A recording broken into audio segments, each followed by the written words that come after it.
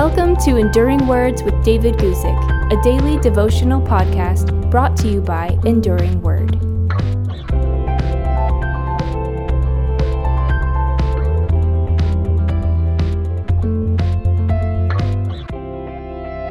Today, we want to talk about the time when Paul encouraged Titus to remember the things that matter. Titus chapter 3, verse 9, Paul wrote to Titus and said, "But avoid foolish disputes, genealogies, contentions, and strivings about the law, for they are unprofitable and useless." In this portion of Paul's letter to Titus, he reminded his younger co-worker of several different things.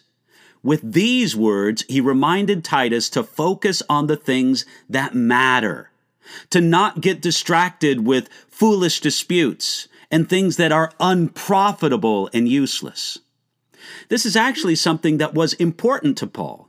Several times he warned Timothy and Titus about the danger of focusing on foolish disputes and arguments.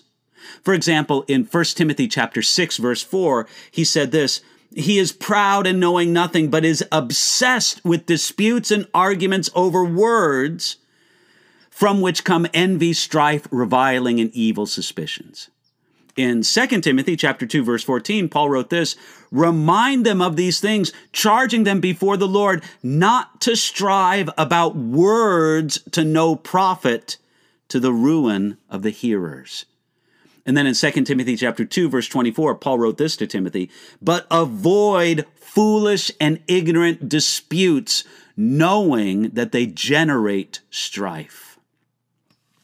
In our social media age, it seems easier than ever for God's people to get caught up in the web of foolish disputes and contentions and things that are unprofitable and useless. We need to pray a lot for the wisdom to stay out of these distracting arguments that really don't accomplish anything. The church must stand for the truth, but it must not become just another debating society. We have bigger and more important things to talk about than many of the arguments that the culture fights over. We can get so worked up over things that actually we have little more purpose or reason than just to win an argument. According to one writer, the word Paul used for avoid in the phrase avoid foolish disputes literally means to turn and face the other way. Friends, we should turn our back to such useless arguing and keep our focus on God's word. God helping us, that's something we can do today.